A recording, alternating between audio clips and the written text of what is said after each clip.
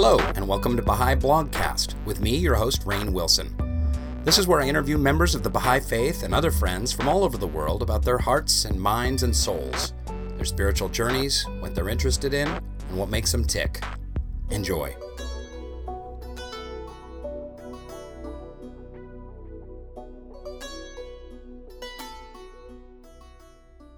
I'm talking to J.B. Eckel, the renowned Baha'i musician, songwriter, founder of Badasht, which we'll talk about in a little bit. Co-founder, thank you. Canadian. Where are you from? Saskatoon? Where is it? Saskatoon, Saskatchewan. Saskatoon, Saskatchewan. That's a real place. That's a real place. It sounds like a Dr. Seuss rhyme. Yeah, but it's more like Fargo. JB, thanks for sitting down with me. We've been talking about you doing this podcast for a long, long time now, and you only live about 10 miles away, so what a treat to have you drive up the 101 freeway and sit in my office. We'll talk about why it hasn't happened yet. Also. Okay. Yeah. What, you want to go there? Why don't we go there now? Well, the truth is that over the last few years, I've just been kind of almost like reinvestigating my own motivations and my all the how every once in a while you kind of have to return to the roots of why you're a Baha'i, why you're in it, what how did I get here, you know? And during that time, I've felt a little more private about it and haven't really wanted to get myself in the role of any kind of spokesperson at all, which is like with my personality type, that's very normal. Like you could just shove me out on stage in front of like whatever Woodstock 50th anniversary, and I'd be like, in 1844 a radiant youth ... You know what I mean? But I'm a little bit more tentative about it right now because my love for the faith is it's multifaceted and nuanced and stuff, and I don't feel like I can encapsulate it as easily as I used to in sound bites, and so we'll see how it goes. If anybody can get it out of me, though, you can. Are you still in that phase? Are you still in for that sure? mode? Absolutely, yeah. And I'm reading really cool. Like I'm reading some awesome. I went all the way back to. Did you ever read Logos and Civilization or Gate of the Heart? Yeah, Saidi. I'm way into that stuff right now, and just like that's kind of the path I'm on. I just what I love so much about that stuff is that it's academic mysticism. It is, but for some reason, what it does for me is I just get pure adrenaline sometimes reading it. I mean, it's heavy reading, but at the same time, he's exposing the underlying structure of the writings, and it's like watching Planet Earth. Yeah, it's like watching somebody expose the vast network of thoughts and ideas that nobody's ever been able to synthesize before ever, and he's laying bare that. Did you ever read that book foundation. Sapiens, that very well-known book Sapiens? It took off 2 or 3 years ago. This guy, Hariri, you should. It's fantastic. In fact, I recommended Saidi to read it because the guy's an Israeli sociologist, and he basically looks at the scope of human beings on planet Earth and, the big changes that humans made that brought us to where we are. Why are we the most successful of the hominoids that existed on planet Earth? Why us and not Neanderthals or any of the other ones? And it's a fascinating, like really broad look at humanity as a whole, how we got here. And then his other books are about where we're going. That sounds like my jams. Yeah, it's really fantastic. And it's very Shoghi Effendi in its scope. And it's also very Saidi in his scope. And he was a sociologist, Saidi. That's how his PhD's in sociology. And that's what they do, is they look at these large trends, So I think that's what I hear you saying, is that underneath, Gate of the Heart is like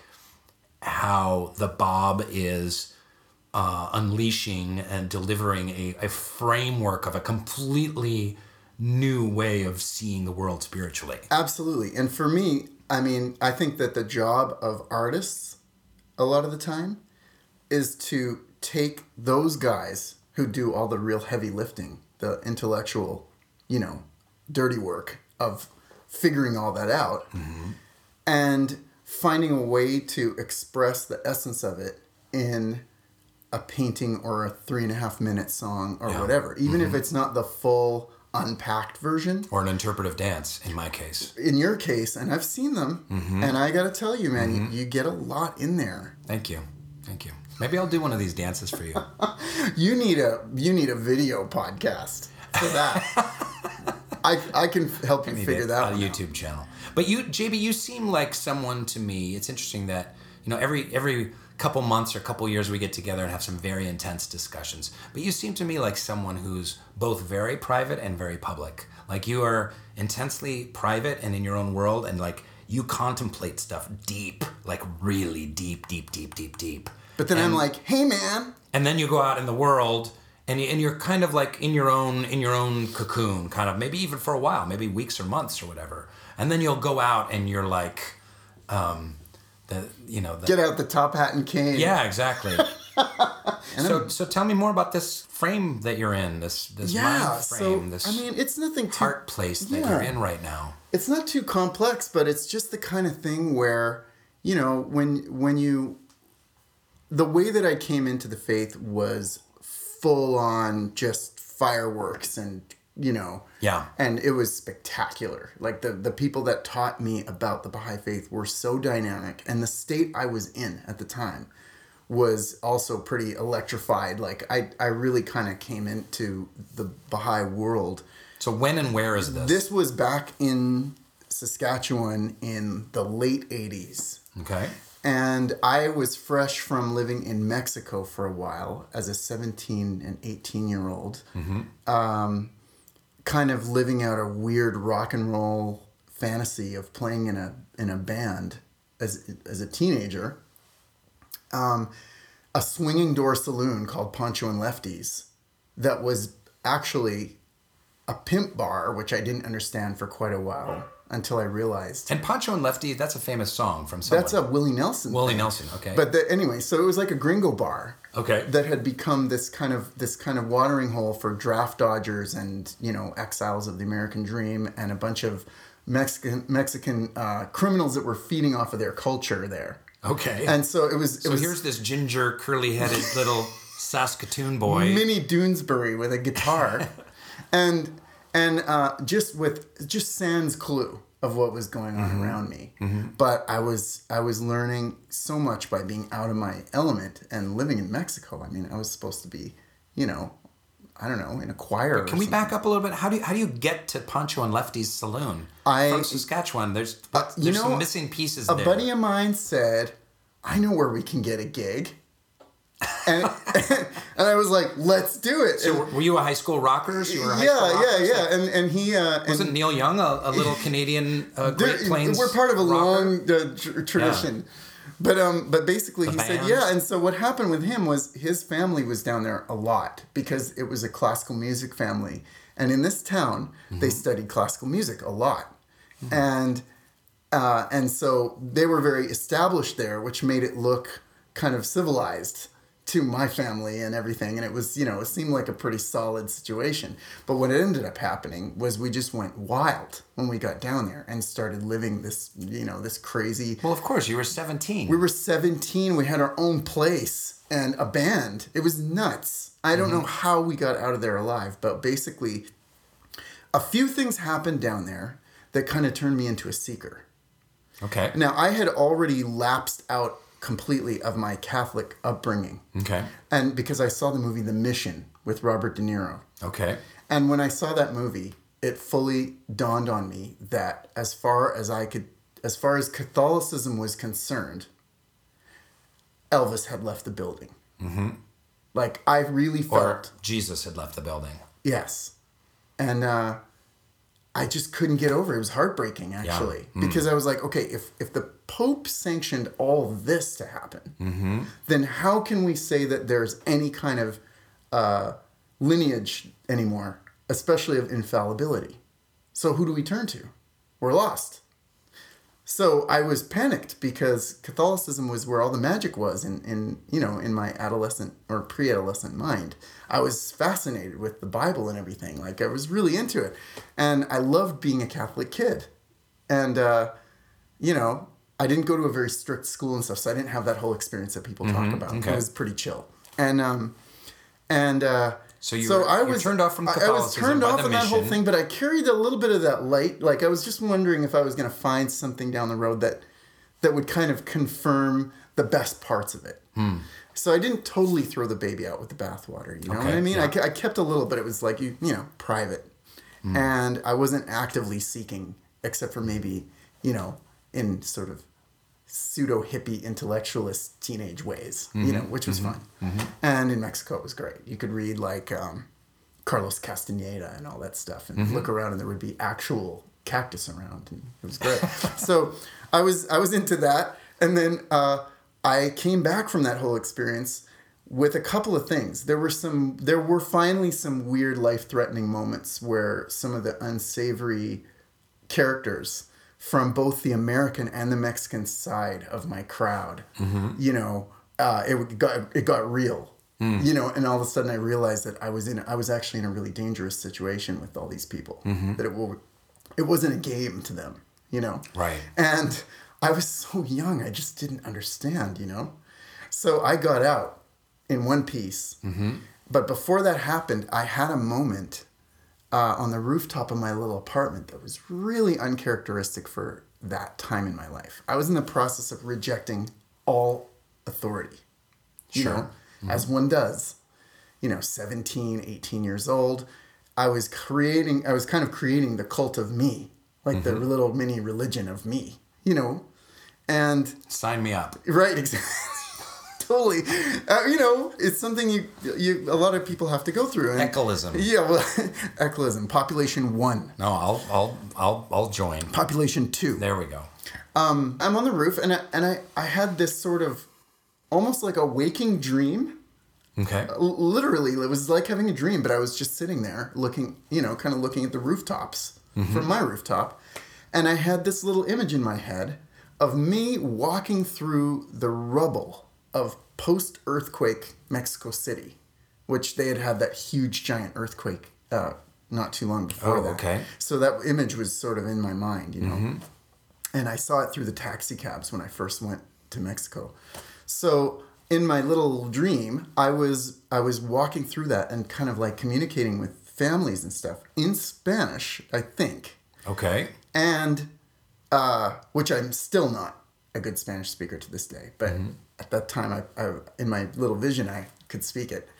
And what was interesting about it was that I was not there on my own behalf. I was there as representing a higher authority of some kind, which was the opposite of where I was at. You know what I mean? I was running from authority, and yet I had this little weird thing, this notion. So you were walking through this rubble, talking to people, hanging out with people in Spanish, in a spirit of service in Spanish, and I was not in charge. And this was I was clearly not. And you were awake and you were on your roof. Was it the nighttime? It was almost like dawn. Okay. It was great. It was like the magical sunrise. And you just had this vision of yourself. It was probably sleep deprivation. I was probably still up.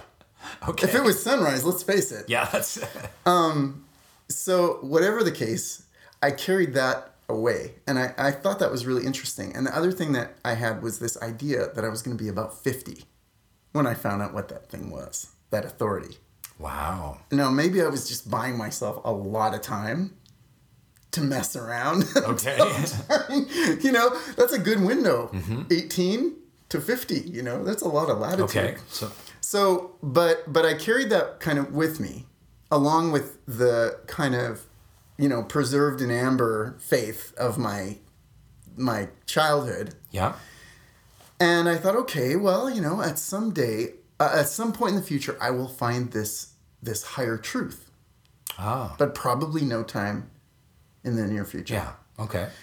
I barely got back to Canada, and my best friend had decided to go all hardcore Baha'i.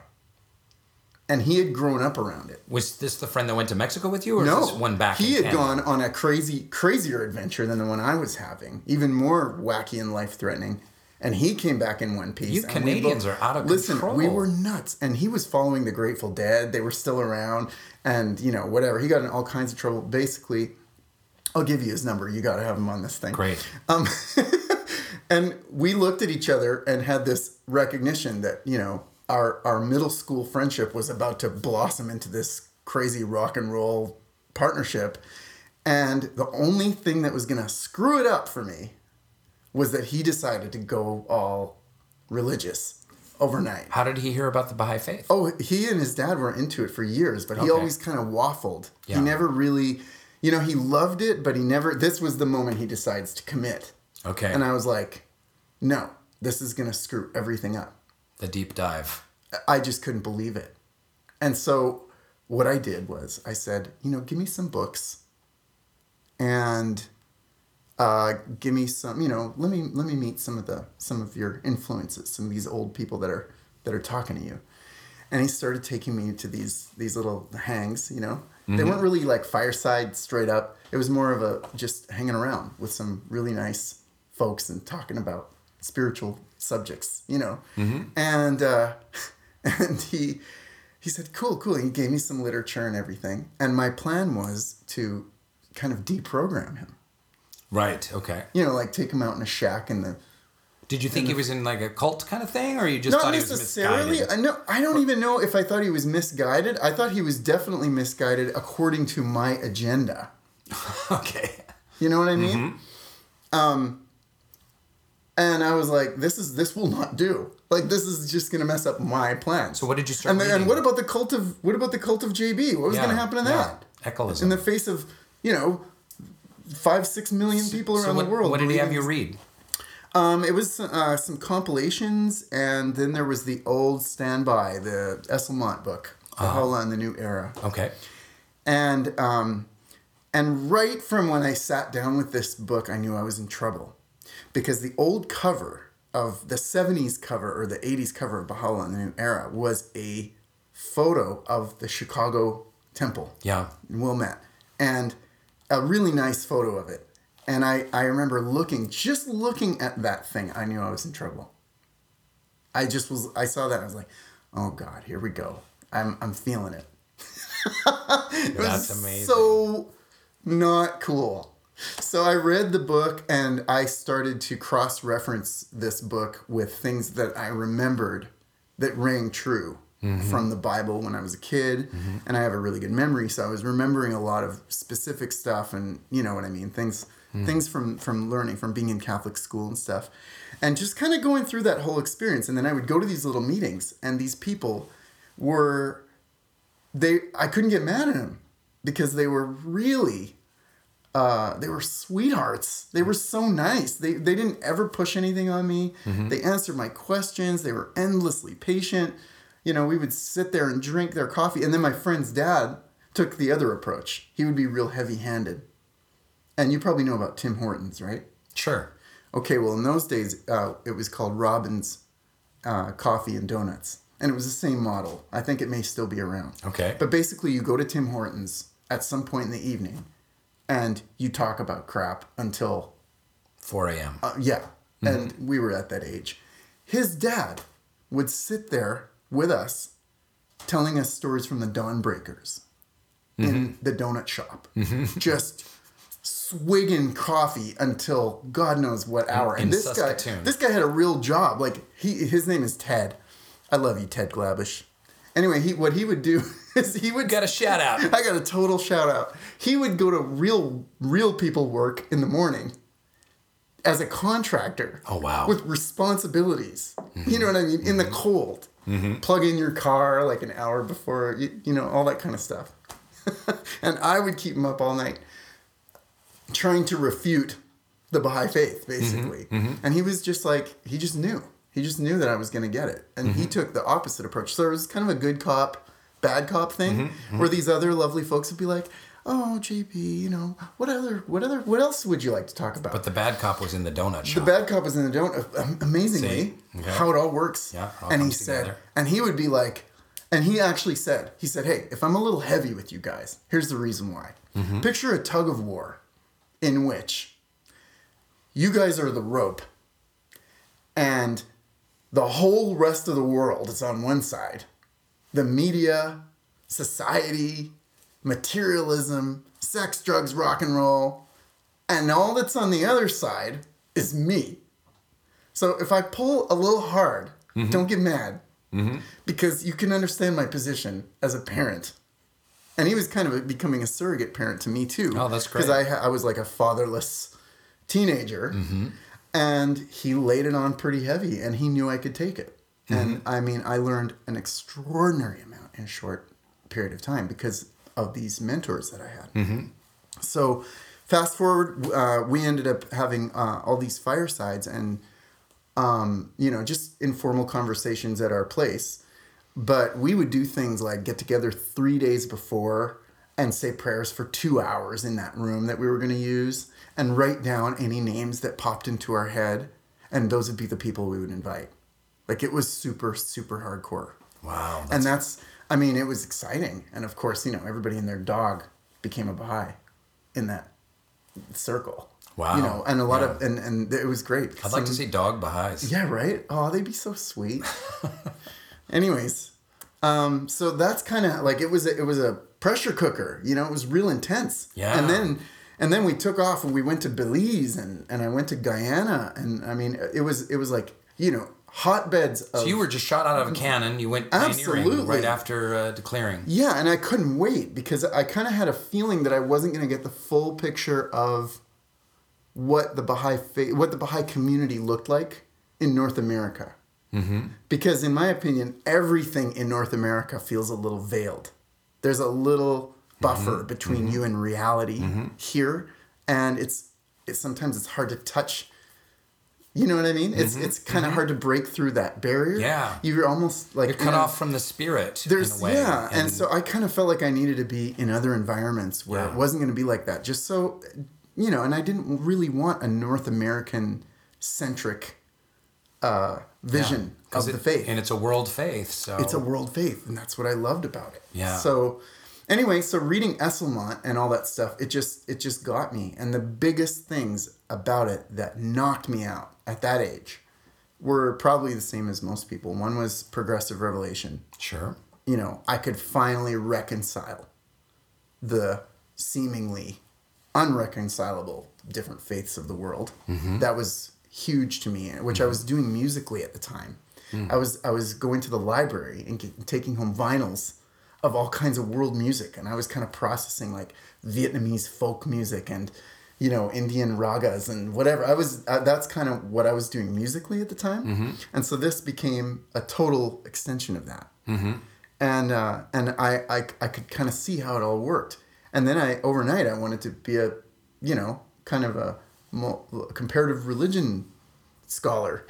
Happens to a lot of Baha'is. Like, you become a Baha'i and then all of a sudden, I got to read the Quran. You know what I mean? I got to read the Bhagavad Gita. I got to do it all. So I went full on into all that world. And I mean, after a few years of that, you almost take for granted how much of an influence that had. Like right now, if I went out in the world and just totally ditched out on the Baha'i faith, everything I do and think and my whole window on the world would be a product of my studies of the faith. You understand? Like, a lot of Baha'is don't... But I don't understand. If you ditched the Baha'i faith, you quit being a Baha'i... Yeah, like, I feel like... You'd have to completely reinvent how you did everything? No, I would have all the benefits still. I would be walking around having the benefit of what I learned from it. I just feel like it's easy to forget how much of a revelation that is, especially if you're young, when you find it, when you're in a formative time. And it influences your worldview, and you become so darn smart because you're reading the Baha'i writings. You're getting it straight from the source, right? And then you go out in the world and people are like, oh, you're deep. You know what I mean? You're like, no. So it makes you instantly deep. Yeah, but in reality, what you're doing is, you're just reflecting some extremely deep stuff. Yeah. And I've been like part of my kind of approach to reading all this stuff now that we were talking about before, is that I just want to remind myself of the magic of that. I want to feel that velocity of mind opening stuff. Saidi will do that for you, and some of these other like Hatcher and there's a bunch of Baha'i writers that will take you on that journey. Those journeys, almost to that same extreme of when you first found out about it all. So I don't know. Maybe I'm just going to be chasing that feeling. That spiritual high of youth. Yeah. Yeah. But, you know me. I can get there pretty quick. I think it's a challenge. I think it's a challenge because I think a lot of Baha'is came into the faith the way that you did, with some mystical experiences, some passionate experiences, kind of ignited on fire. And then the reality of being a Baha'i and living in the suburbs and working in your cluster... And paying your electric bill on a Tuesday afternoon. Yeah, there's a lot. The world conspires to drain that energy away, and even the Baha'i community. It's a difficult time because we're not just throwing away our belongings and walking from village to village teaching the faith. We're doing a lot of administration building, and we're doing a lot of institute process and cluster reflection gatherings and planning devotionals and when's the next children's class and who's going to bring the cookies. So there's a lot of that work that I think a lot of Baha'is are challenged by because it can be deflating, or it can feel like they're not connected to the source. Mm-hmm. So how do we do that work? How do we do the work on the cluster level and keep the spirit alive? Okay, this is a good transition. Go. Because I think part of that is, in a certain way, that's what art is for. Because, if we try to do this stuff without, I'll just go with music since that's my pet art form, my favorite. I think that it's easy to make the mistake of getting into the nitty-gritty, hard work, community building process with almost in a dry sort of way where we feel like we should be able to do it without being inspired. It's kind of a stoic value, like almost in a hierarchy of values. I feel like a lot of people, like from my background, which is sort of akin to a Midwestern American background, you shouldn't need to be excited. You shouldn't need to be inspired. You should just be able to show up and just do the work and milk the cows at 40 below at 5 a.m. And I think that's a noble sentiment. Yeah, pull yourself up by your own bootstraps. Exactly. And shut up while you do it and don't complain. And I get it, right? Mm-hmm. But at the same time, I'm not sure that's how it works. And if you go and study other movements that have changed the course of society over the last 100 years, you're going to find things like the civil rights movement, where art and writing and music and those things it was like a chicken and egg thing, where you talk to people from the civil rights movement and they say, I don't know, which one inspired the other. The work we were doing in the streets versus what the artists were singing about on the radio versus the community songs we were singing while we marched. And there wasn't a separation between those things. There was also not a separation between faith and social justice at the time. People nowadays forget how religiously inspired those early civil rights leaders were. They were talking about the Bible, and they were talking about Jesus Christ. It was social justice, but it had love and spirit at the center of it. But I love the point that you're making, that it was all it wasn't delineated. There weren't these little boxes. Art and service and demonstration and justice and community all kind of wove together. That's right. And so I guess what I'm positing is that you kind of can't have one without the other. Like, you can to a degree. Mm-hmm.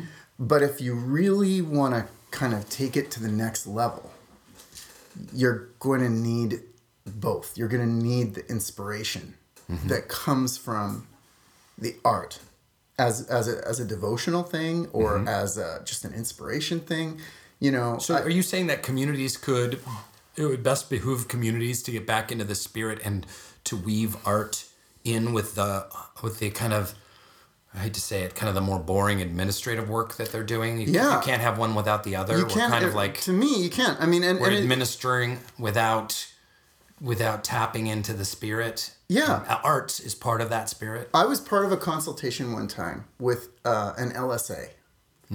And we were brought in to consult about some community stuff. It was a bunch of my buddies up in Victoria and me. And we went in with the assembly. And, we sang through most of the assembly meeting. We basically burned up most of the time. Singing our faces off in the assembly meeting. Because that's how we rolled at the time. That doesn't happen in suburban Los Angeles. I know, but what if it did? Okay, so here's what happened. After we got through that, we sort of like put forth our little things, or whatever we were there to talk about. And then we left. And their entire consultation lasted about 10 minutes. So what does that say? They called us with decisions before we got to the coffee place. Like they were like, okay, we had our consultation. We're good. Here's the plan. And it was, fairly well laid out. They knew exactly what was going on in the amount of time it took, to drive halfway across Victoria, BC, which is not a very big town. And we thought, because we went there first. We got there as a group. There was unity before the consultation started. And that's the thing I think we forget about music is that, like, Dr. King wouldn't even start until he had already had Mahalia Jackson up there singing. And now those things aren't usually included in the excerpts, the amazing speeches that he gave. They were already there before he started talking. Sure. Yeah, I won't do a fireside unless there's music before it, even if it's bad. It's something.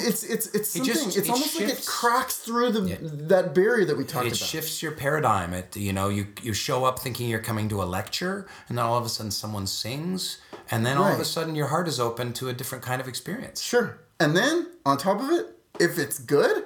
Yeah, if it's good. Oh, my Lord. Yeah. So, like, imagine sitting there in a crowd, and you're kind of shifty, and you've been on your feet all day, and now you're going to a thing. And, you can't wait to hear Dr. King speak. And then up comes Aretha Franklin or somebody and sings a bunch of hymns. You know what I mean? And gets you to the point where your hands are already up in the air. And then he goes and gives I Have a Dream. You're going to go and change the world for sure. So I really think that one of the things that we forget in our culture, I'm not going to blame this on the Baha'is and our community, because if you look at the culture at large, there's not really a sense of community art. Like, I'll return back to that the same thing, the civil rights kind of, like all my buddies, what's up, Eric, who come from that background, educated me about it. And they told me the reason why you see an Aretha Franklin rise to the top, the cream rises to the top, is because at the base of her community, there's a sense of we can all sing, whether we're gifted or not. We're going to sing. We can all sing. And then, of course, in an environment like that, you're going to have these gems. And you see it in any music-friendly culture out there. You see it in Ireland. You see it in Africa, certainly. You see it in different places where there's enough community art action going on that it's going to nurture. So it's not an either or. You've got these amazing gems that come out, and you've got your Aretha Franklin, but you've also got the fact that everybody sings full voice all the time.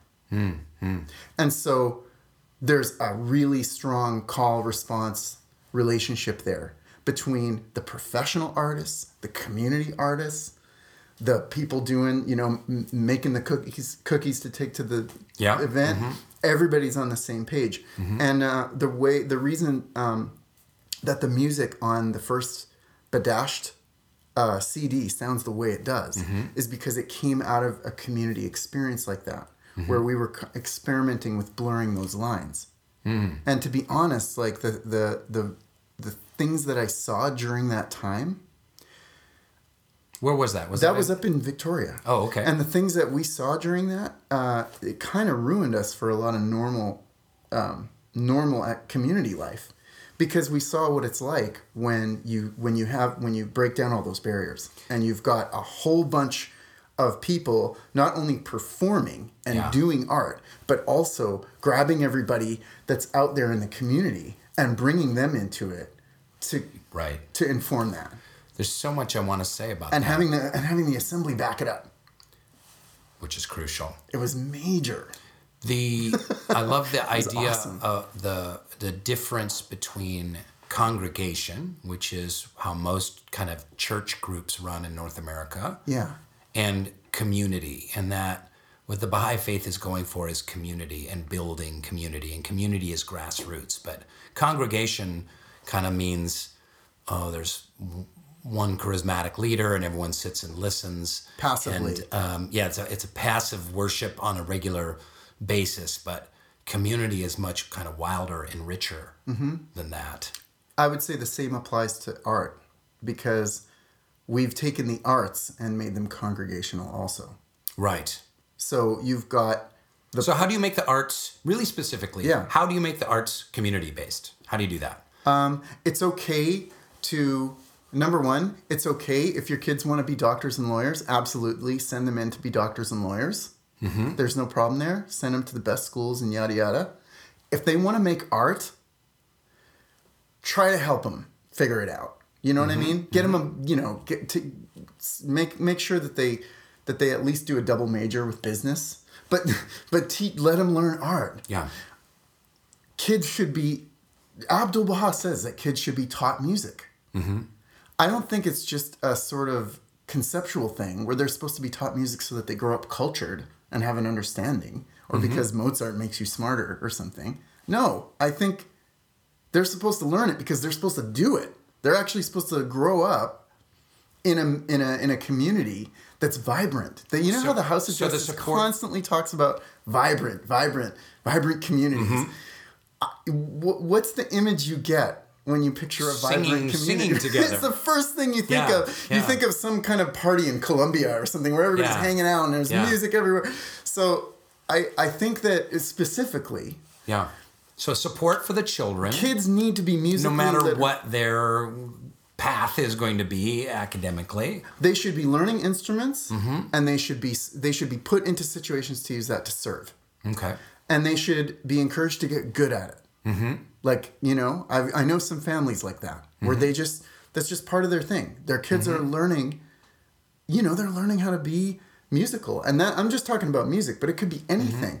How many times do you hear people read something and they read it in that dead reading voice? And you can't get any meaning from it. I harp on about that quite a bit. Okay. Now, what about the kids that have been through Mayor's thing in New York? They don't sound like that. No. I could listen to them You're talking about the Children's Theater Company. Children's Theater Company. Any one of those kids could read Advent of Divine Justice to me, and I would catch every single thing in there. Because they learned how to do it. They learned how to show up and say, "Hi, I am so-and-so, and this is what I'm about." And kids don't learn to do that. So training, in the same way that the early Persians would train, because nowadays I don't know how much Baha'i kids ever chant anymore. They're not taught to chant. I won't say no. Very few Baha'i kids I see learn to chant. But in the early days, the Persians would really train chanting into Persian culture in the same way, like in American culture, that kids can be trained to read expressively and trained to make music to holy lyrics. So to achieve that, I don't know if this is going to be dropping a bomb or what, but to achieve that, if you really want kids to come up in your community with that sense of vibrancy and drama and the heartfeltness and the art, you need to also recognize who can teach them that. So that means that identifying the folks in the community, they're not going to get it by osmosis. You know what I mean? They're not just going to magically go on YouTube and learn how to do all this. They're going to need mentors.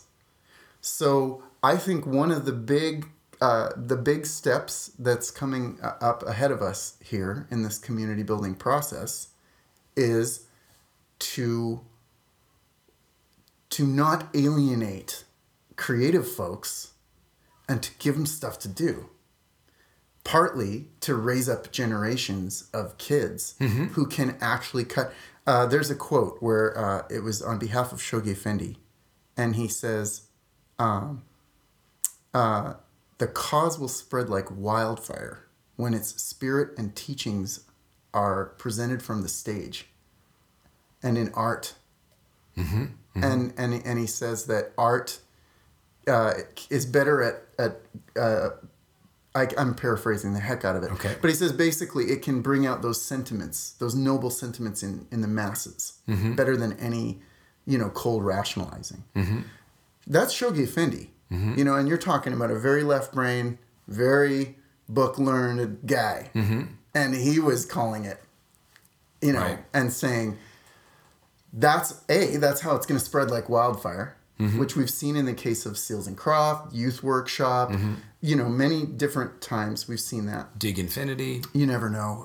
It could happen with That's why any one of us. You spent some time in Oregon. They're really good at this in Oregon. They're really good at it in Oregon. I'm not sure why, but they are really good. I know it's white bread land over there, but the Windsock Youth. You've been there. Yes, I've been there. It's incredible. And then my son went to the Carmel Baha'i camp. Oh, that's great too. And they sing until after the sun goes down. Man. They sing till 10 or 11 at night, and they just sing song after song after song after song. And you know what? It's that healthy environment. Because, again, this is great. Because you said, this is not the African American church experience. This is in the woods of Oregon with a bunch of people that look like you and me. Who are wearing socks with sandals. Totally. And you know what? They all expect themselves to be able to just hang out and sing, whether they're individually talented or not, which is a key ingredient, right? Another key ingredient is when somebody comes into that environment who can really throw down and do it, they totally respect that and give that space to breathe, like Yossi, or the others that have come. He's like they get it. They get that. They don't discourage her from being excellent in the name of community. You know what I'm saying?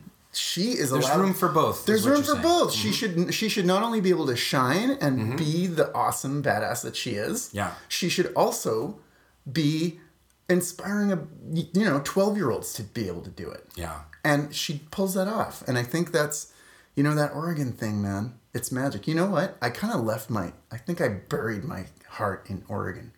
What? That's gross. What does that mean? Disgusting? What does that mean? I don't know. I've never gotten over it.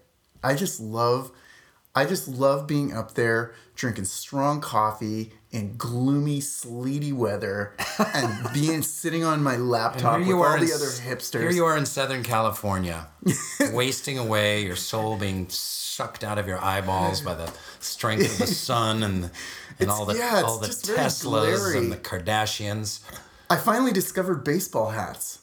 That helps a lot. Okay. Having a big duck bill over your eyes actually really helps a lot. Yeah. But I'm loving being back here in Southern California now because I've got a rock band. So that alone. Okay. I mean that fixes everything. Okay. And then my kids are turning into wonderful little gentlemen. And I don't know your younger one very well, but Sammy J he's a legend. Sammy J is a deep soul. Yes. He's older than all of us somehow. And I can't wait to see what... Expert fiddler, too. He's become he's in the CSUN Philharmonic now. That's crazy. They're all older than him. It's only one other kid his age in there. And Gabriel you'll see, he's a warrior. He's got the Cuban gene. Oh, he got more of that. So we're doing great here. I'm looking forward to seeing kind of how to find the mojo of the mixing the professional music career with the community stuff again. I want to do it in ways that are, energetically sustainable for me, but also I just miss the intensity too. So that's always a dance that you do, right? Trying to figure those two things out. Yeah. But it'll never go away. once you experience those things and you get in there and you get the love that comes into the room in a place like Woodstock or Carmel, you're that sticks with you. That becomes like your standard forever. So I think like, maybe Southern California could use some of that old Oregon spirit. Let's bring it down here. Let's get them all on a bus and take them up there. There we go. Just ruin it. Or bring them down here. Thank you for the coffee, by the way. Well, I know. There's a big coffee thread running through this entire podcast, by the way. I think your spirituality is wedded to caffeine. That's terrible. You know that I quit for a couple of months there. Nice. I quit everything, though. Did you know that? Did I tell you this? No, what'd you quit? I got sugar? A nutritionist. Okay. And I felt like garbage. And that was basically the premise. I just said, I've never taken an interest in my health. Yeah. For reasons that we'll probably get into in a minute. Okay. But now it's getting ridiculous, where I kind of feel tired all the time, and everybody wants me to do things, and I hate it. And what's up with that? And I'm getting kind of like bloaty and pasty, even more than normal. And what do I do? And he said, well, and he's a Baha'i. That's the best part. He goes, well, here's what you do. And it was right before the fast. Oh, no. He goes, so this year, you're going to do something different for your fast. You're actually not going to do the fast, but you're going to do something way worse and way harder. You're going off all sugars, including hidden sugars, fruity sugars, whatever. All processed anything. Now, could you have an apple? Yep. You can have that. Okay. Yep, but easy on the fruit. Okay. You're getting off all gluten. You're getting off all... I forget all the things. Obviously, dairy was out. White flour. Fried foods. Almost anything. Yes, fried foods. Yeah. I mean, basically... And caffeine. You're going to be off food. And he threw caffeine onto that list. And you know what? It almost came in at the end of the conversation. He threw it in there as if it was no big deal. Oh, and caffeine. Oh, yeah, and caffeine. I was like... What is that sound effect? That's a cricket? That's a cricket. Okay. Anyways, so I totally ditched everything except for like broccoli and stuff and water and probiotics for months. And first we got through the fast. Okay. I call him at the end of the fast and I was celebrating, I was like, I did it. And I had gotten through and he said, you may need a lot more alone time. Basically, he was trying to say, you're going to be a jerk and you're going to hate everyone. You're going to want to fight me. And that happened. Like, I really got into a bad place in the first couple of weeks. My body was like, no, this not without a fight. And then I felt great. And then I felt like garbage again. He said, there will be a second wave. And you'll be meaner and you'll be worse. Anyway, I went through all the different stages. And then, now I've been sort of reintroducing things bit by bit. I definitely felt a lot better. I definitely needed to do that. Yeah. And it was actually a cool fast because I was still kind of in there with everybody. Like, I still felt like the camaraderie of the fast. Yeah. Because I was like, y'all have no idea. Right. I ate something, but look at what I ate. Well, it's ultimately a sacrifice. And you're sacrificing and you're remembering why you're sacrificing and you're spiritualizing your food. Absolutely. And he said, I want you to give this diet to God. I want you to give this whole experience to Baha'u'llah and lay it at his feet and say, I am forgoing coffee because you are a manifestation of God and I want to be a better human being. So all that to say that I'm drinking coffee now. I'm taking it easy on it. I'm careful. Okay. I don't go wild and drink it all day. Okay. I'm kind of like in a moderation thing now with the whole thing, except for dairy. I'm hardcore on the dairy. Hardcore doing the dairy or off the dairy? Yeah. Because I have allergies and stuff. Yeah. And so I'm still trying to figure that one out. Yeah, I went vegan for I don't know if the audience is even interested in this, but... Are you guys still even there? I don't know if they're listening. They tuned into the 27 other Baha'i podcasts that are out there. Yeah, but this is awesome. There's not. We're talking about kind of half-heartedly going vegan. What could be more fascinating I went than that? hardcore vegan. I went vegan 6 or 7 months, and I've kind of been off of it now. But I will say that one thing I do not like, and I don't ever want to eat again, is dairy. And it really, eating dairy is like eating glue and like eating shoes. Wow. I'd rather eat glue and shoes than dairy. See, I'm not there yet, man. No, I'm still thinking it's about. so heavy, it gums you up. It brings. I'm not craving it. Yeah. But when it comes to certain things like Mexican food, yeah, which is sort of how I survive. Okay. That gets a little dicey. Just get the fish tacos without the cheese. I know, okay. And I want yogurt. All right, let's move off the dietary stuff. Anyway, the point is, I started caring somewhat about my health. Okay. And you have to understand. This is a new thing. How weird that is for me. Yeah. I mean, I have an aversion to all things healthy for me, not for other people. Yeah. Self-care, because of some stuff in my upbringing. I love how I cleared my throat when I said that. Yeah.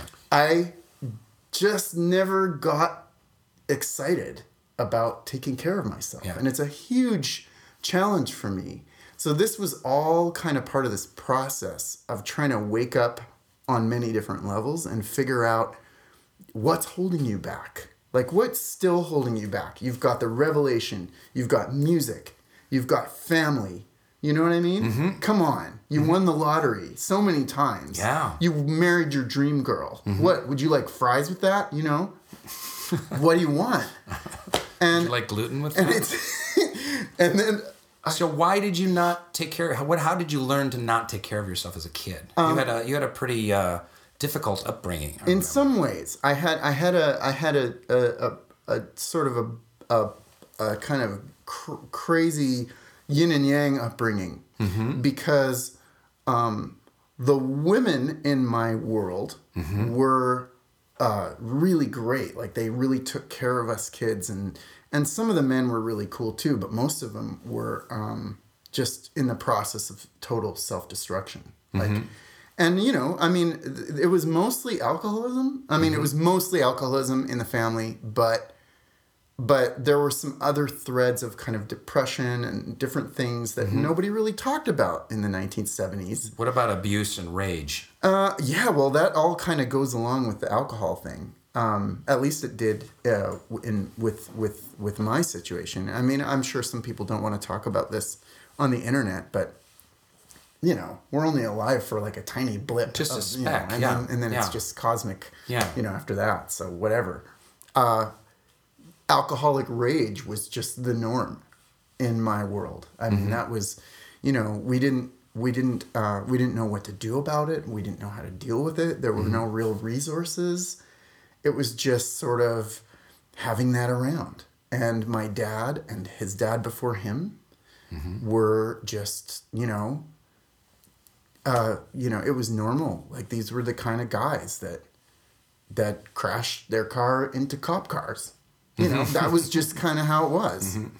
And so part of my rejection of authority as a teenager was that when you reject the authority of your own dad, everything kind of goes along with that, because he's sort of like a spokesperson for all authority in mm-hmm. a way. Mm-hmm. And I just couldn't, I got really lucky that the priest at my Catholic school was this super cool guy. And he was like a guy figure that I could look to and go like, this is a very upright guy. He's mm-hmm. he's a stand-up guy. And mm-hmm. he's humorous and faithful, and he's got all these great qualities. Mm-hmm. So that was really cool.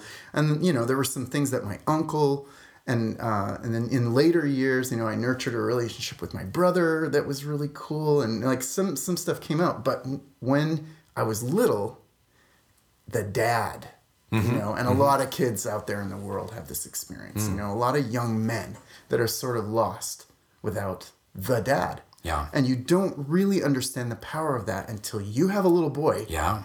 And you see the way he looks at you. Yeah. When he's like about 4, 5 years old, and you realize, I could screw this kid up right now. Like, I could mess this kid up in 5 seconds flat by planting a dumb idea in his head that he's going to carry around for the rest of his life.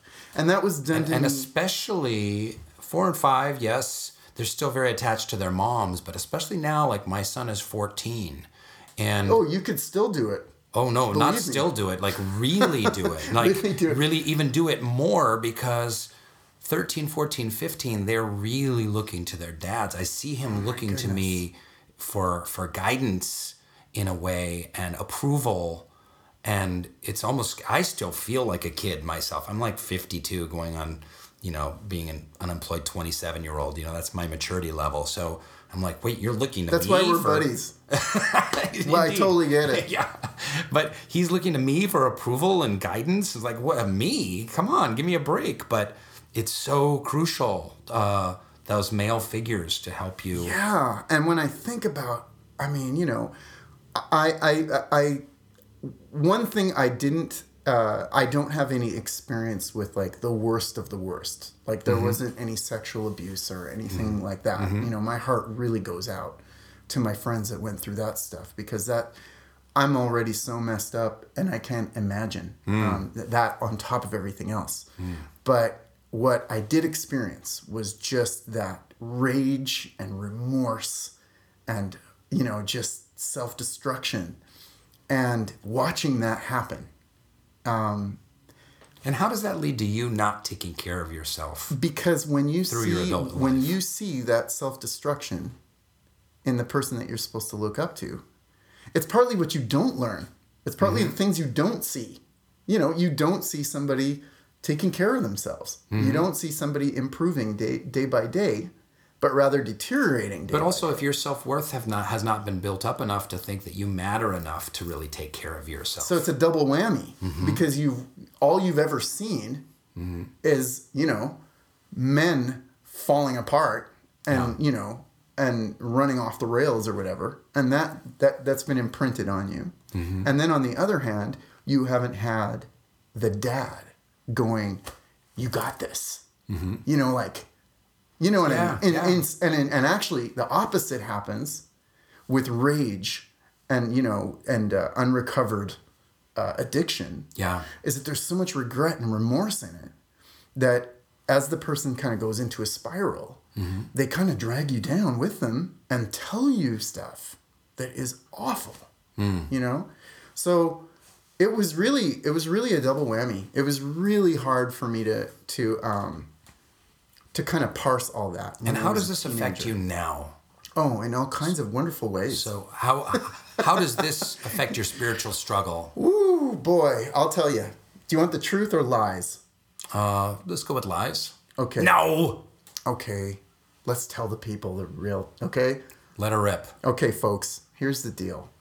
There's like literally 27 people will have made it this far into the podcast. Those are the homies. I wish they could all And they're usually, I always get emails from, I don't think American Buys listen to this podcast. Like, it's always goodness. Like, it's pioneers. Like, I'm a pioneer from Guyana and I love your podcast. I think the podcast helps connect people around the world. So big shout out to all the pioneers out there who are still on their posts out there organizing devotional gatherings in the local villages and whatnot. Yep. And thanks for tuning in, you guys. And now you're going to get The Deep Hard Truth with J.B. Eckel. Nice. That's the name of your podcast. That's the name of The Deep Hard Truth. I don't know. So, number one, it makes it really hard to trust anything. Now that includes God, and that includes male authority figures, even Baha'u'llah. It makes it really hard to trust, and you can trust it for anyone. Here's the funny part: is that you can believe it for everyone else. It's easy for me to believe in world peace and whatever, reconciling the religions and all these grand things for everybody else. But but you sort of count yourself out. And I used to have dreams when I was a new Baha'i all the time where I was opting out. I was like excluding myself from the club in a way. And meeting all these angelic kind of beings and stuff, and me being no, that's, of course that's for you guys. That was how it was. And the way it affects me now is that I have to, like I told you before, I have to periodically strip my knowledge of the faith down to its essence almost and relearn it. Mm-hmm. Because that feeling of trust, that feeling of faith is still a little bit of an experiment. Because I can never take it for granted. Wow. I have to constantly rebuild that. And powerful. It's intense. I mean, it makes it hard to get through the hard times with it sometimes. You know what I mean? The dry periods. Well, that's what I was just going to say is that when I struggled a lot as I was younger and coming back into the Baha'i faith, when I would pray, I just didn't feel worthy. Mm-hmm. So I felt a lot of shame, and I would try and pray. It would be like the prayers got stuck in my throat. Mm-hmm. You know, like when you're throwing up and it's just kind of like stuck like a fishbone. And I just was like, as I would try and pray, I'd be like, well, God isn't even listening to this. Why would he? He doesn't even care. Like there's so many nice people praying right now. Yeah. Why wouldn't he just... Who cares about my stupid little prayer? That's right, man. I'm such a failure. So there was a lot of that, like, and then, but that was for me, such an immature idea of God, of like this big daddy father figure God, as opposed to an inclusive energy that vibrates every molecule. Yeah. And that vibration is love itself. And that by praying, we are harmonizing our inner vibrations with the outer vibrations of the universe, and light and love and music and song and power and oxygen and leaves, you know. So, which I'm trying to, you know, my redefinition of spirituality is to reaffirm those ideas of God the Creator, and not scowling daddy God, disapproving God. That's been my journey. Yeah, you actually have to. By the way, you'd make a fantastic hippie, man. I'm part hippie. Really? Are you still struggling with reconciling that? I'm good with it now? I'm part hippie, but I like the Velvet Underground, so it doesn't mesh. I hate hippie music. I tried to listen to Fish the other day. You know what? I couldn't do it. I was like, oh no, you can't. It's actually so jammy. No, it's you know I hate guitar solos. You know I hate guitar solos. Yeah, but you like my guitar solos because they're big and pompous. Sometimes I don't like them though. What? I mean, I've told you that. You're gonna tell me that in front of all these people? I listened to your album. I told you there was a couple guitar solos I would have stripped out. I like the Lou Reed one-note guitar solo. Oh man, I like the big epic, I know David Gilmour on wheels. That's what I want to hear.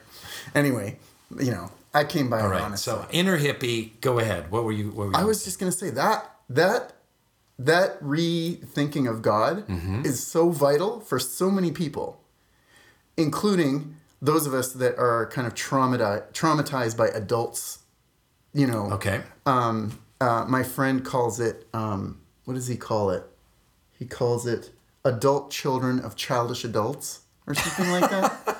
Anyway, so... Aren't we all a victim to that? So what happens is that you have to constantly deconstruct. You have to do all that extra work. Mm-hmm. But what's cool about it, according to Rumi, he says the wound is where the light enters. Mm-hmm. So... I thought that was Leonard Cohen. It's both of them. They're both awesome, aren't they? Yeah. I mean, Leonard Cohen is kind of the modern day Rumi. How would you like to be confused with Rumi once in a while? Isn't that cool? Like, let's give it up for Leonard Cohen. So that whole idea is interesting, because that means that those of us that have that kind of train wreck of male education and all the things that we're supposed to learn when we're kids, and then we go and we learn it from something like the Baha'i faith, or from any source that has real spiritual depth to it. We can speak the language of all the other knuckleheads out there who went through that stuff, which is a heck of a lot of people, as you said before. Mm-hmm. You know what I mean? Mm-hmm. Like, I think that there's definitely a place for those of us who just had an amazing upbringing, and just like just are rock solid in all these different areas, and we can just be a light to the rest of the world. But there's also a place for those of us that are like, I've been there, bro. Mm-hmm. Mm-hmm. And that has its own thing. It has its own thing. And when you're making art, it comes out. Like writing songs for me, I can't really write songs about things being hunky-dory. You know what I mean? I always say that I can't play normal characters. Okay, so it's kind of like that. Yeah. It's very... I can't play a well-adjusted character. Right, and I have some friends who make really well-adjusted music, and there's a total place for that. I love it, but I can't do it. Mm-hmm. I mean, unless I'm doing Baha'i stuff. So that's what's cool, is that I can always go over and do like a devotional song that's just...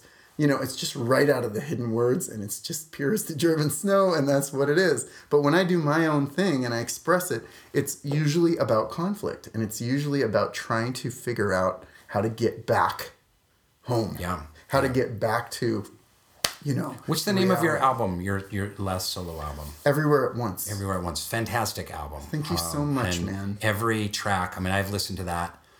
I've listened to that album 28 times, and I just love it. And each track is a story of a struggle.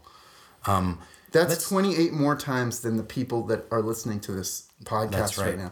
And all 28 of them, or was it 27 of them? Whatever it is. Anyway, so I want people to hear it. I'm actually going to do a proper release of that album. I couldn't do it because I got a job at the time, right when I was in the middle of dealing with it. Mm-hmm. I ended up getting a really cool kind of ongoing composer gig that is still going on. Fantastic. But I've realized that album is just, I just can't sit on that. I put too much hard work and heart and soul into that stuff.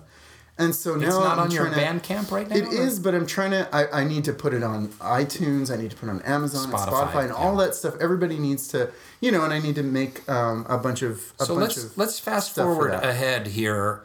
I wanted you to talk a little bit about Badasht. When we first were talking about it and the first album came out, because I've known you for a long time now. I think I met you like 17, 18 years ago in the Peach Pit. Mm-hmm. And...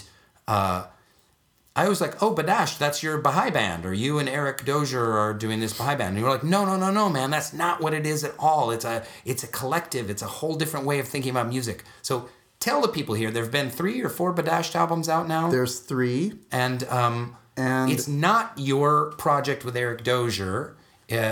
What is it? You've composed a lot of the songs on it, but what is it? What is the way that thing came about is that a bunch of like-minded friends gathered on Vancouver Island for a little while, Eric and I among them, and we kind of envisioned from everything that we've, there were a few fairly heavy hitter students and scholars of the faith in the group that were kind of like sort of showing us some deep stuff that was inspiring and all that, and the local institutions were really receptive to these ideas, and there was just a lot. It was the right place at the right time to kind of try new things. Mm-hmm.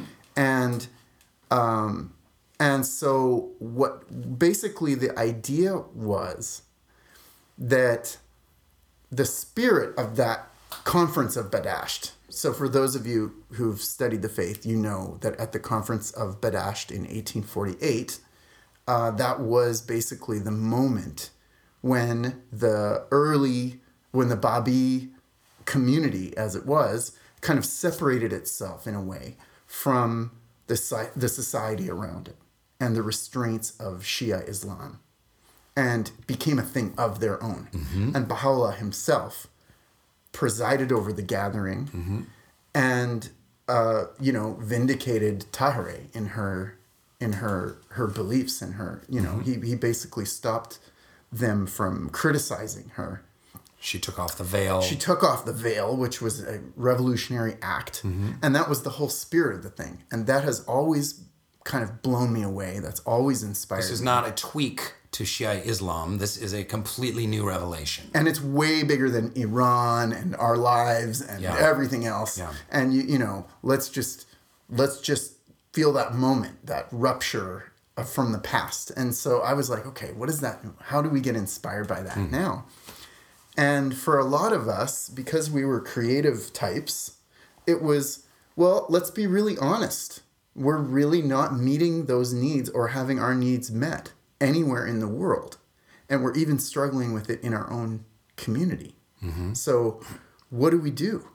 You know, what do we do? What would happen if we really embraced it and valued it as much as we value scholarship, as much as we value administrative ability, as much as we value social status? When you say it, you mean making music, making art? Making music, making art, translating the faith. Mm-hmm. You know what I mean? Because what art really does is it translates. It actually takes complex things and makes them something that you can process and you can feel in the moment, right? So you can hear about something over and over and over, but if you see a movie about it, you can connect with it emotionally, right? So that's kind of, we're like, what would happen if we just really went all in with that and invested in it for a while? So we tried all kinds of experiments with the Baha'i communities up there, and it was amazing. We learned a ton. It was totally non-sustainable as far as like, you know, staying alive, but we just had to try it. We just had to experience it. And one of the things that came out of it was all that music.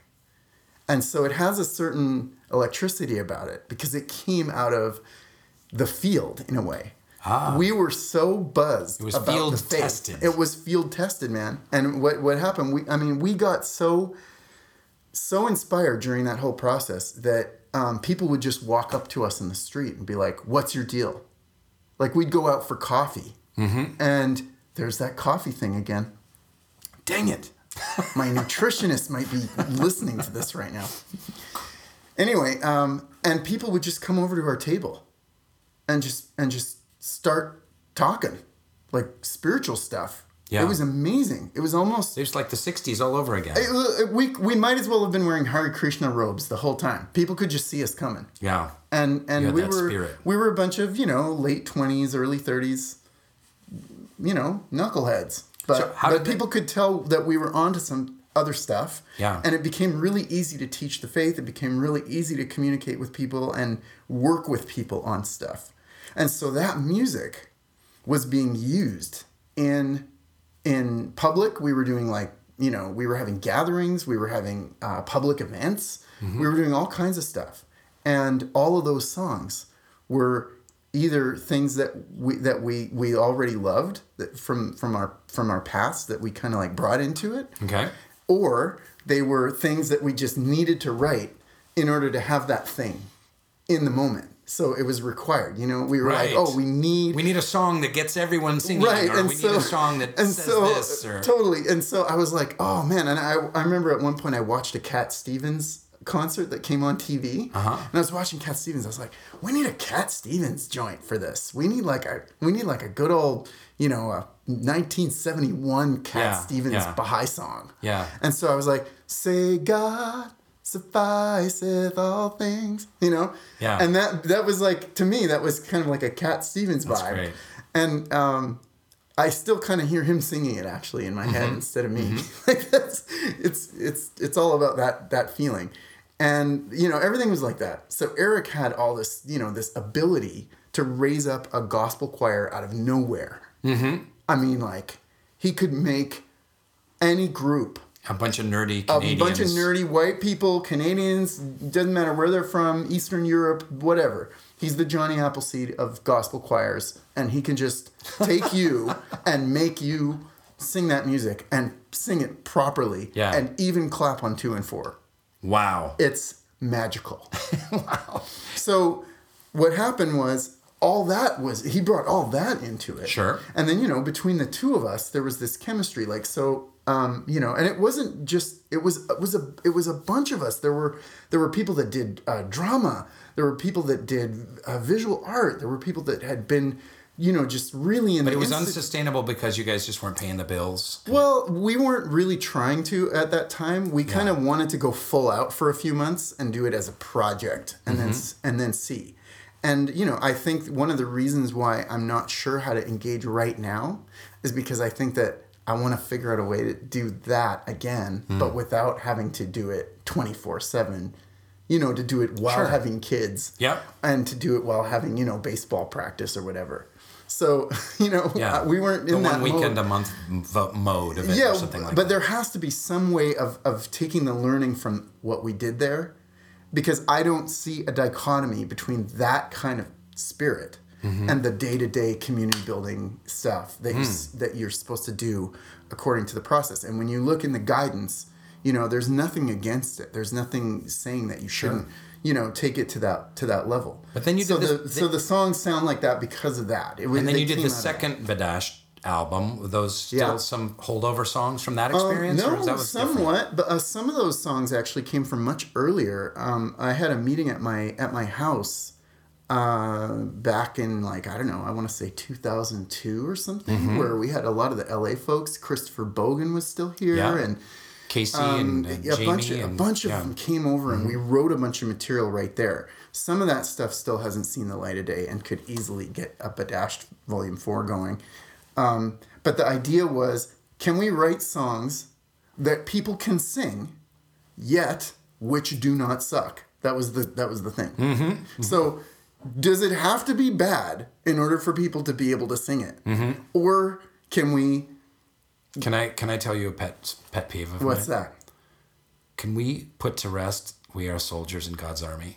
Okay, see, I would say yes. I don't think it sucks necessarily, but it doesn't not suck though. Boy, I'm so tired of that. I know it has some gospel roots. Okay, here's but the it's thing. also very militant in a way that. You know what? I didn't understand that song until one time I was at the Tennessee summer school, and Rachel Price happened to be there, and they started playing that song, and I was like, okay, kill me now. If I hear this song one more time, I swear I'm just gonna drive into oncoming traffic, right? But you know what?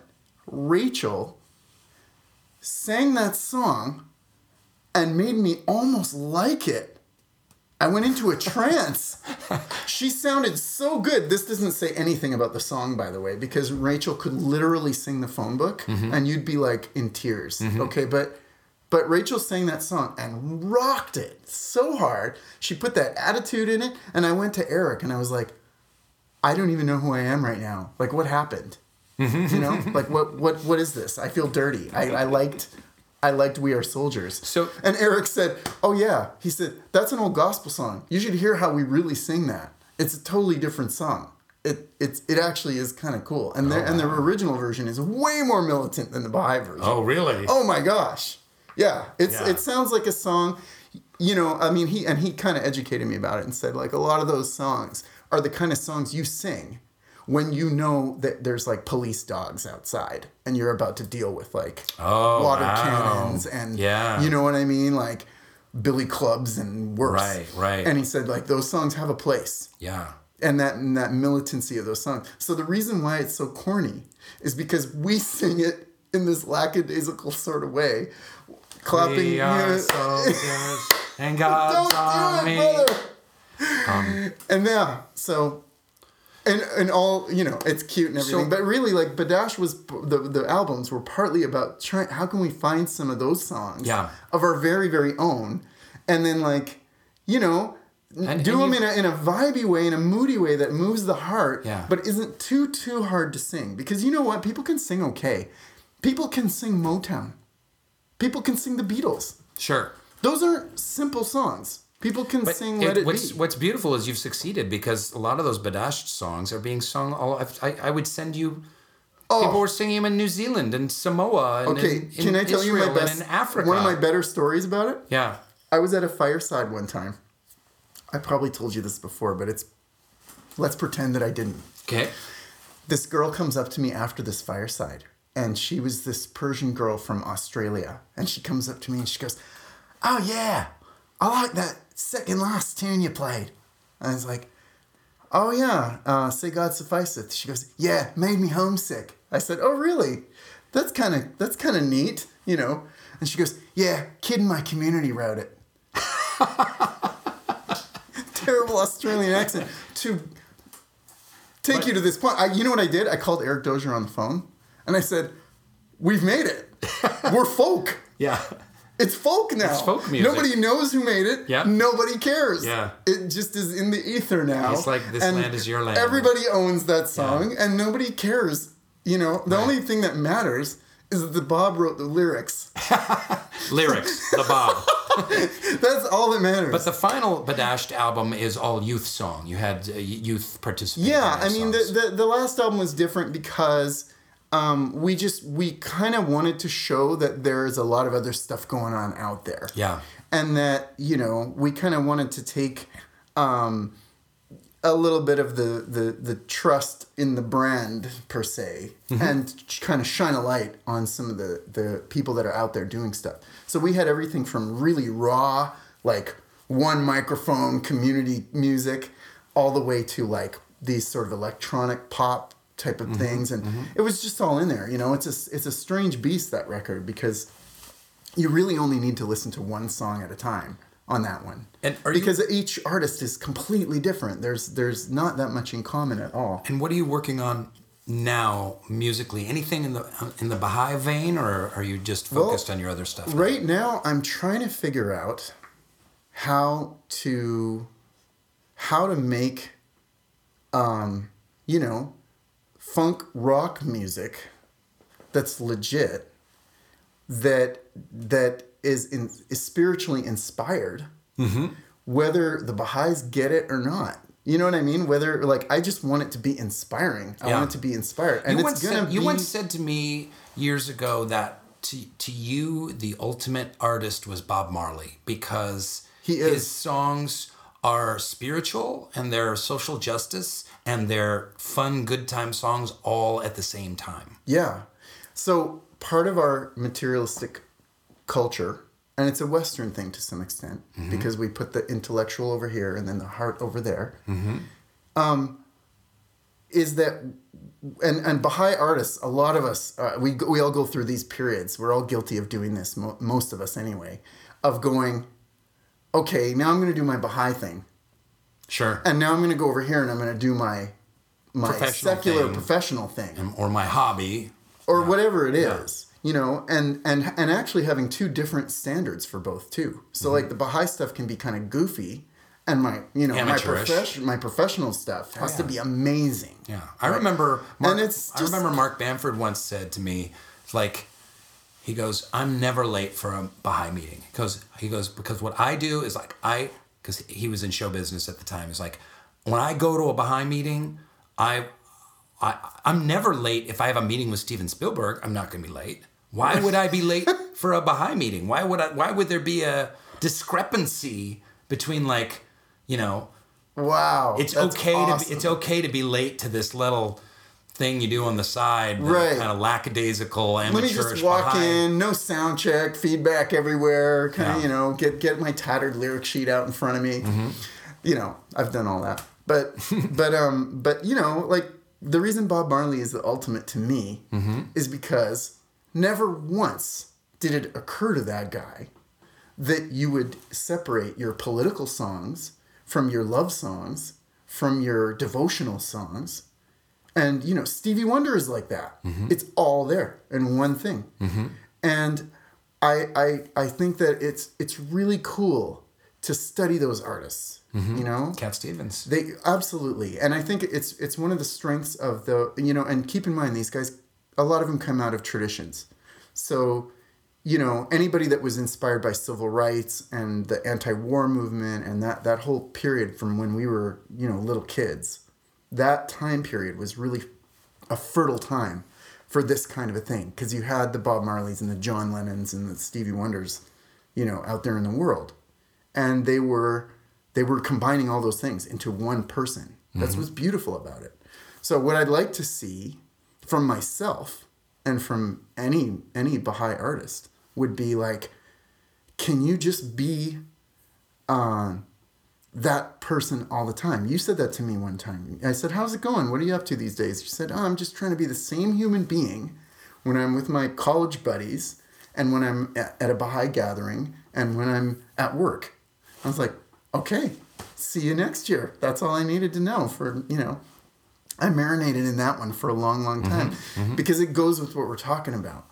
So I would like to see us be able to show up, be a Baha'i, do a love song, do something right out of the hidden words, Do something that's a total subjective take on reality. Do something that's really politically charged and really, passionate and social justice and all that. And do all of that. And do it like Bob Marley. Do it all right there. And not separate those identities. So I don't know what that looks like down the road. I don't know what that looks like for Badash. But I will say that whatever I do with those guys, again, is going to lean kind of in this direction. It will probably take the form of something that isn't really for the Baha'is so much, but something that's designed to bridge the gap. You know what I mean? And encourage deep and meaningful conversations with the community of interest and the community at large. And Eric and I had a great experience one time. We did a gig opening up for Tommy Emmanuel, who's like the greatest acoustic guitarist in the world. And it was a really intimidating gig because we watched him do sound check, and we almost went straight to the pawn shop with all our stuff and just like bailed on music. But what happened was we went up and we played our little set, and we just we jammed out. And one of our songs that we do is "Whither Can a Lover Go?" And it's right out of the Hidden Words. We gave an intro to it that talked about the poetry of longing, like you get in Rumi, but you also get it in the blues, and you get it in Appalachian music. And we kind of like found a way to weave all that together. And it was the best song in the whole thing, because, and it was a flat out Baha'i song. I mean, any Baha'i that was in the room, it would have been like a total dog whistle for, oh my God, that's the Hidden Words. But to everybody else that was in there, that was the first time they ever heard Baha'u'llah's name. That was the first time they ever heard the blues compared to, mystical Sufi poetry. And we were just doing our thing. And that's one of the things I've actually learned from being around Eric and that whole tradition that he comes from. Because that's where you get your Donny Hathaways and your Stevie Wonders, and you get that sense of what's the word I'm looking for now? Integration. Right? Of all of those things. Integration, which comes from like integrity. It's a form of integrity. Because you're showing up and you're saying, this is me. I struggle. Here's my struggle song. I get really pumped up and inspired sometimes. Here's my oh my God song, right? And sometimes I just like stare at my wife in the kitchen, and here's my staring at my wife in the kitchen song. You know what I mean? But you're going to share a song with us today, and very excited to hear what you're going to share. Yeah, the song that I've gotten a lot of feedback from over the years, probably more than any of them. Okay. It was on Badashed Volume 3, and it's a song called New Creation. And I think the reason why I've had so many emails and, little comments and stuff about this one song is because there's a couple of ideas in that song that really resonate with folks that haven't necessarily had the most ideal experience so far on the planet. And are trying to figure out how to combine that with the vision of the faith or the vision of any kind of faith. Sure. It's not just Baha'is that kind of like locked in on this one song.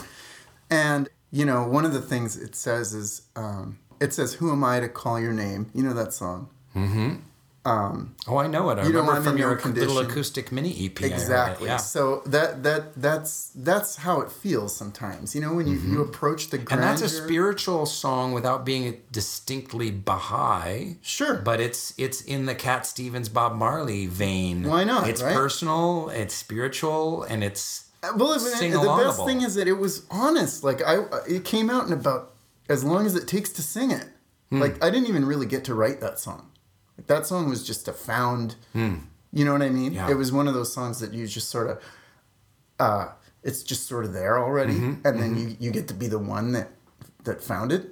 It was literally like that. And a lot of stuff that, it's magical when that happens. And it's sort of humbling because you kind of wrote it, but not really.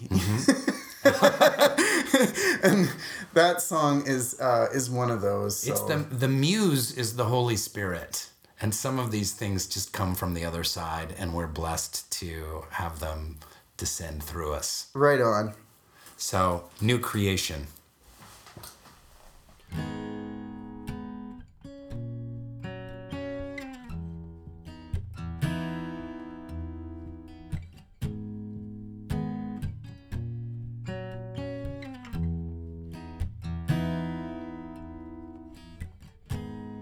Who am I to call your name? You know I'm in no condition. Can these tiny prayers ascend up to your gate and make a new creation? Make a new creation out of me. Who am I to find your faith? I'm in love with my addictions. Is it possible to throw them all away and make a new creation? Make a new creation out of me. La, la, la, la, la, la, la, la,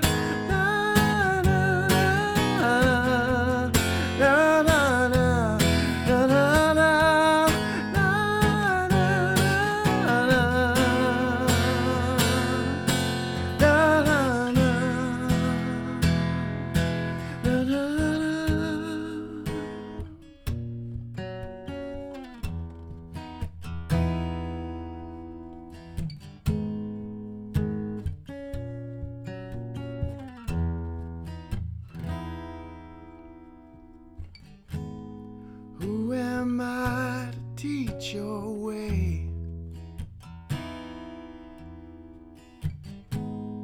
I'm a walking contradiction, but I'm asking that you take this ball of clay and make a new creation. Make a new creation. Make a new creation. Make a new creation out of me. La, la, la, la, la, la, la, la, la, la,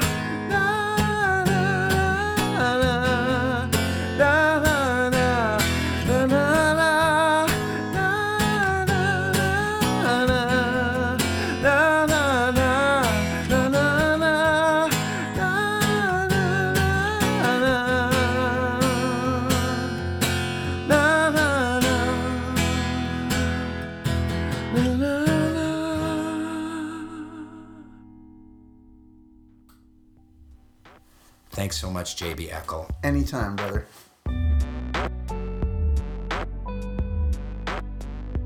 Thanks for listening to Baha'i Blogcast. Hope you enjoyed the episode and the conversation. Check out more fun Baha'i stuff on Baha'iBlog.net. Thank you so much, and good night.